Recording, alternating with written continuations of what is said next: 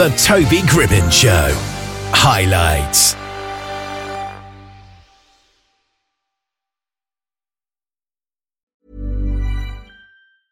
I'm Sandra, and I'm just the professional your small business was looking for. But you didn't hire me because you didn't use LinkedIn Jobs. LinkedIn has professionals you can't find anywhere else, including those who aren't actively looking for a new job, but might be open to the perfect role, like me. In a given month, over 70% of LinkedIn users don't visit other leading job sites. So if you're not looking on LinkedIn, you'll miss out on great candidates like Sandra. Start hiring professionals like a professional. Post your free job on linkedin.com/people today. Millions of people have lost weight with personalized plans from Noom. Like Evan, who can't stand salads and still lost 50 pounds. Salads generally for most people are the easy button, right? For me, that wasn't an option. I never really was a salad guy. That's just not who I am. But Noom worked for me. Get your personalized plan today at Noom.com. Real Noom user compensated to provide their story. In 4 weeks, the typical Noom user can expect to lose 1 to 2 pounds per week. Individual results may vary.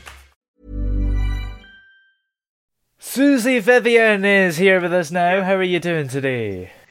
I'm doing good. How are you doing? Yeah, I'm doing great. Had a nice Christmas. How was your holidays? It was good. Yeah, I got to spend time with family. It was awesome. Yeah. Now, you've got a brand new book out, which is called The Blue Orb. What is that book about, first of all? It's about some witches who have found a talisman of great power. It's called the Blue Orb. And with that, they want to rule the world. And since they are very evil, a young woman by the name of Jasmine found out that they have it or suspects they have it and decided she has to get it away from them. And so she does find a way when the witches are gone, except for this one little witch that likes to take a nap in the sun. She gets into the castle, sneaks in there, grabs the orb and takes off with it. And so then the chase is on. The witches come back and they find out she's taken the orb. The little witch woke up and starts screaming, and they come back, and the witches send the wolves after him. So then she's chased because she has the orb, of course, and so she finds the castle of a powerful wizard by the name of Zarkon, and so they plot how to keep this orb away from the witches, and so they have to go on this journey and decide where they want to confront the witches. And along the way, they have lots of adventures with monsters and magic, and the witches are forever chasing them. And so that's kind of the basic story. Yeah. It sounds very interesting. Was there anything that inspired you to come up with the story, or did it just come out of nowhere? Well, it kind of came out of nowhere. I just, I've always loved science fiction and fantasy novels. They've just been my favorite. And I thought, well, maybe I'll write one. My husband at the time encouraged me to go ahead and write because he liked the way I wrote. So, okay, so it had to be magic, and so I had to figure out a talisman and who would make it and all of that. And it was a fun process I had creating this novel and turning it into something that I liked and hoped other people would as well. Yeah. And how long did it take you to write it? Are you quite quick when you write books, or does it sometimes take you a bit of time to come up with the whole story?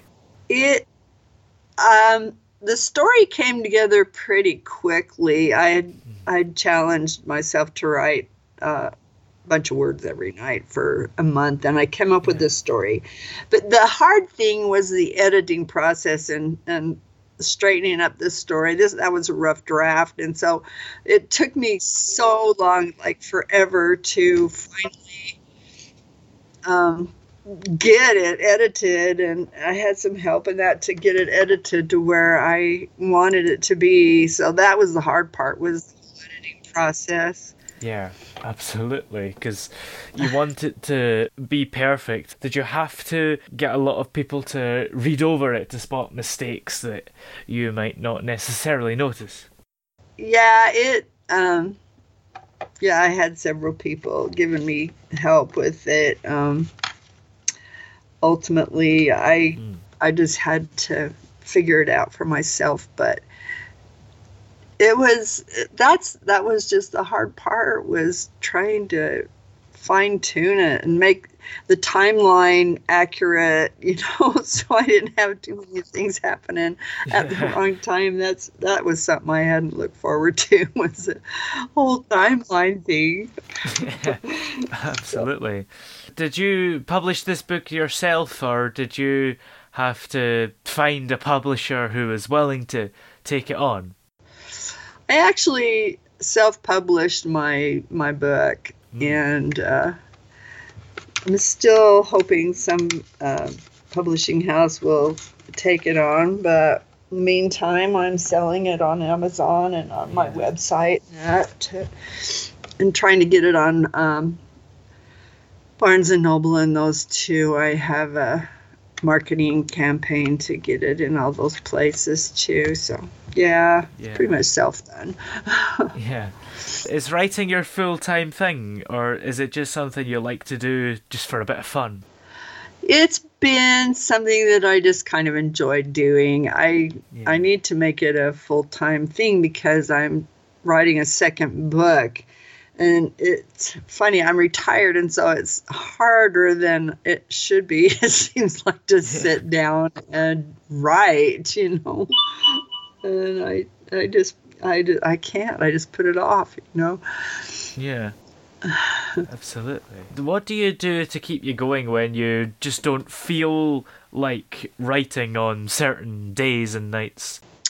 Well, I have to come into my computer and make myself look at what I've written, and then where are we going to go from here? That kind of thing. I just have to make myself do it, and sometimes it's harder than others, but I still feel like I have to at least do a chapter when I sit down and do it, a couple of chapters, and then at least I'm making progress, Yeah.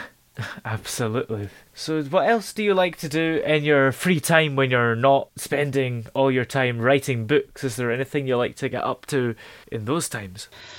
Well, I like to go for walks, and YouTube is a fun place for me to go learn things.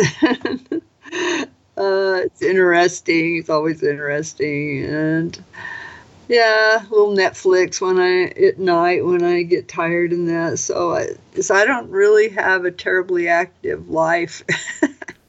Yeah. Especially with COVID, it kind of puts a clamp on doing very much. Yeah, for sure. Now, do you have any favourite books yourself that you have loved to read, or even just authors in general that have inspired you, I suppose? Oh, yes. I have loved Lord of the Rings, of course. J.R. Tolkien is my absolute favorite. But another one is Terry Pratchett. He's hilarious. I love his books, too. He cracks me up so bad. I've been out eating lunch and reading one of his books, and I just laugh out loud. He's just hilarious. So he's one of my favorites, too. And I do like some of Stephen King and, Dean, what is his last name? Anyway, there's some, but my favorites are J.R. Oh, and I like the one that's, oh, good heavens. The one that's a movie now, a series on Netflix. Good heavens. George R. Martin? George Martin? Oh, is that Game of Thrones hero. Yes, Game of Thrones. Oh, my word. Yeah. I hate it when my brain goes numb. Yeah. But yeah, those are my favorites. Yeah, absolutely. And do you have any other books you're planning on writing, or is this just it for now? Well, I am writing a sequel to The Blue Orb. I'm not sure of the title yet, but so far it's it's Monsters in the Mist, and it's taken from one of the monsters in the Blue Orb. So, I'm working on that one. I've got several chapters, and it's about 70 pages so far. So I just keep whacking at it, hoping I get done pretty soon. Yep. Well, where are we able to check out the current book everywhere while we can at the moment? They're available on Amazon right now, and there's some reviews of it there. And then I have a website, SusieVivian.com, that is more information about me and my book. You can buy my book there as well. And so far, that's where we're at. Great. Well, thank you very much for coming on the show today. Sounds like a very interesting book. Yeah, I hope people will enjoy it. It was fun to write. Yeah. Oh, yeah. Hey! Yeah, yeah.